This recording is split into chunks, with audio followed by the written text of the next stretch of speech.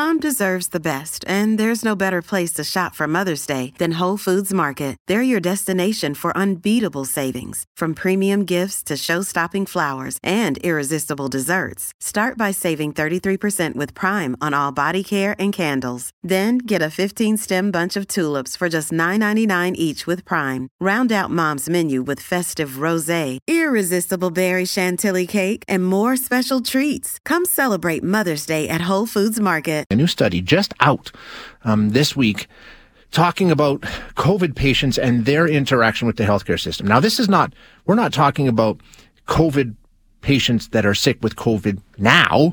We're talking about people who had COVID in the past, tested positive for COVID, call it long COVID maybe, but how they end up interacting with the healthcare system quite frequently, more so than people who didn't get COVID, I think. But let's find out. We are going to chat with one of the study's authors, who's also an emergency physician at Sunnybrook Research Institute in Toronto, Dr. Candice McNaughton, joining us now. Dr. McNaughton, thank you for your time. I appreciate you joining us.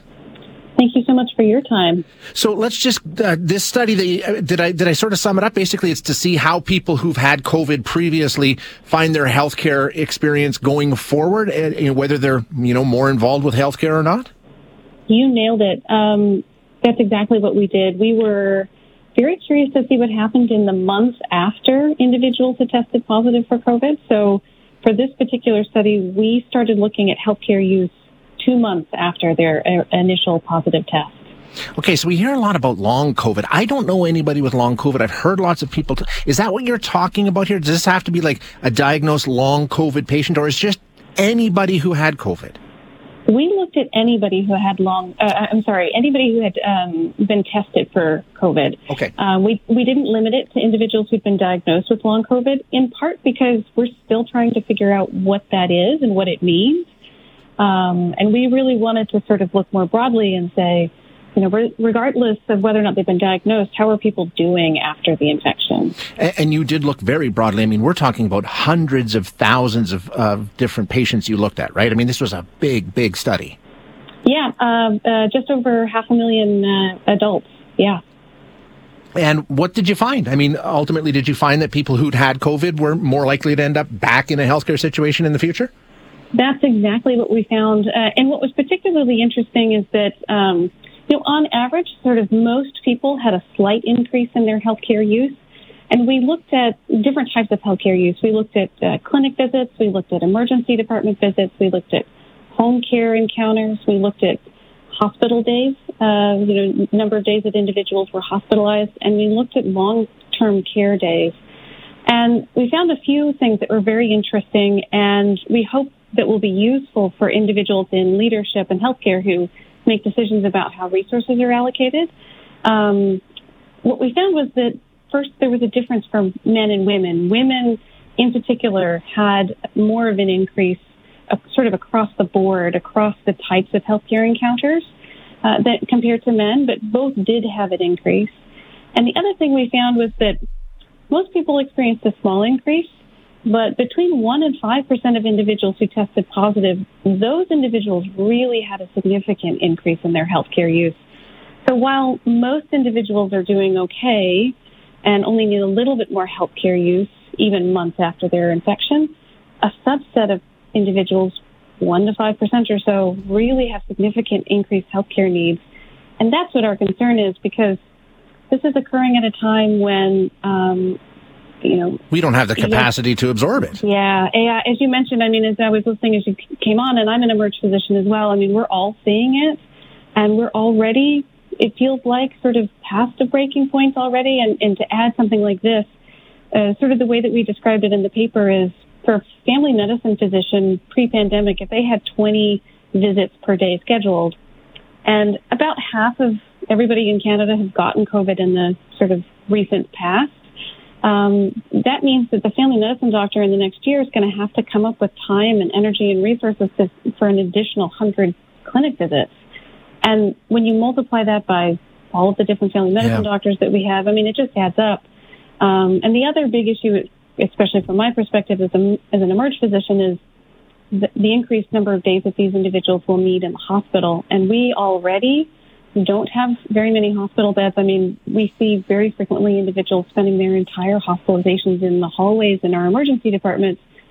And for 1% of individuals who are infected, they're going to need an extra week almost in the hospital per year. That's something that, looking at it from my perspective as an emerge physician seems overwhelming to consider what the implications of are.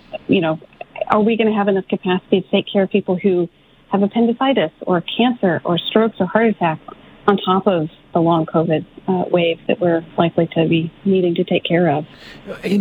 We just spoke with Dr. Shazma Mithani, an ER doc in Edmonton, and she, and some of the issues that they've been facing for quite a while. It's a shortage of staff, it's limited capacity, there's a bottleneck that seems to move throughout the system. Like she tells us that, she's got patients in the ER that she can't move on because there's no space in the unit, and that means that people in ambulance can't get moved in. I mean, it's just sort of one thing, it's a chain reaction. What's it like where you are? At Sunnybrook, is it a similar experience, or is there something different in your part of the country? It sounds like you're describing exactly what we're experiencing. And when I talk to other emerge physicians locally, and I have to be honest, even internationally, sort of across the country here, but also in other countries, there seems to be a general consistent sense that we are experiencing sort of unprecedented needs for healthcare across the board. And it also feels like sort of broadly, and I'm not in politics, I'm not in any sort of policy making, but it feels like we maybe were not as prepared as we could have been for this stage, because it sort of feels like we sort of knew this was coming. And this is part of the reason that we did this study, is to really sort of brass tacks. What are we looking at in terms of how much more support do we need for primary care providers? How much more support do we need for home health? That was one in particular that stood out. For women in particular, their needs for home health were drastically increased for 1 to 5% of individuals, and it was much higher for women than it was for men. So it raises concerns about, are we going to be able to support people who need help with their health? And Doctor, I know in listening to you and to Dr. Mithani, I think for some people it's probably very concerning. The fact that we're heading into what we know is a busy time of year anyway when it comes to the healthcare system. And the alarm bells are going out. And family doc in Alberta, good luck. If you don't have one, it's pretty tough to find. The waits to get into one are really, really long. So, I mean, what a report like this, how can it be useful to Canadians? I mean, obviously it sends up some alarm bells, but what's your hope?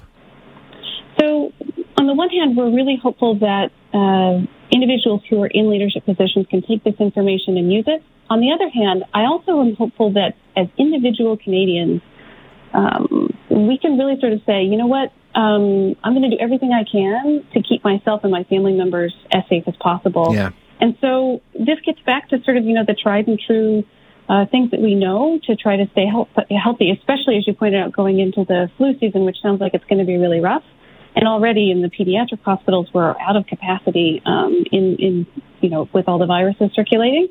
So things like wearing a mask indoors. I mean, we don't have mandates, and we don't necessarily need them if we can all just wear masks appropriately. Getting our boosters, staying up to date on all of our vaccines, influenza vaccines as well as our COVID vaccines. Indoor air quality is another thing. It's sort of like universal precautions, or, the way that we have sewer systems. If we were able to clean the air through ventilation and filtration to a better degree than we do currently, we really could make a huge dent on so many different conditions that are communicable. And it would be to all of our benefit. I mean, indoor air filtration would be beneficial in wildfire seasons. Anytime there's an increase in pollution, all of those things are things that we can have an impact on an individual level. And then, within our communities, we don't have to wait for the government to tell us what we should and shouldn't be doing to some degree. Yeah, I mean, we've been through it, right? We know how to try and mitigate it. So, Dr. McNaughton, thank you so much for joining us today. I really appreciate your time. Hi, it's Shauna, and I might be a bad parent because my kids think French fries are vegetables. Hey, it's Ryan, and I might be a bad parent because I went out for wings when my wife was in the hospital after giving birth. Johnny here. I might be a bad parent because in my house, the tooth fairy gives pocket change. But we're not alone. Len emailed us and said his 6-year-old daughter's Tarzan moment going from love seat to lazy boy by curtains made him more proud than any dance recital. And Andy left his 2-year-old at the rink. All right, guys, I'm sure we're not alone. Like Andy's kid. For stories and confessions like this, make sure you check out our podcast. It's called Bad Parents, and it's available wherever you get your podcasts. I left a glove at the rink.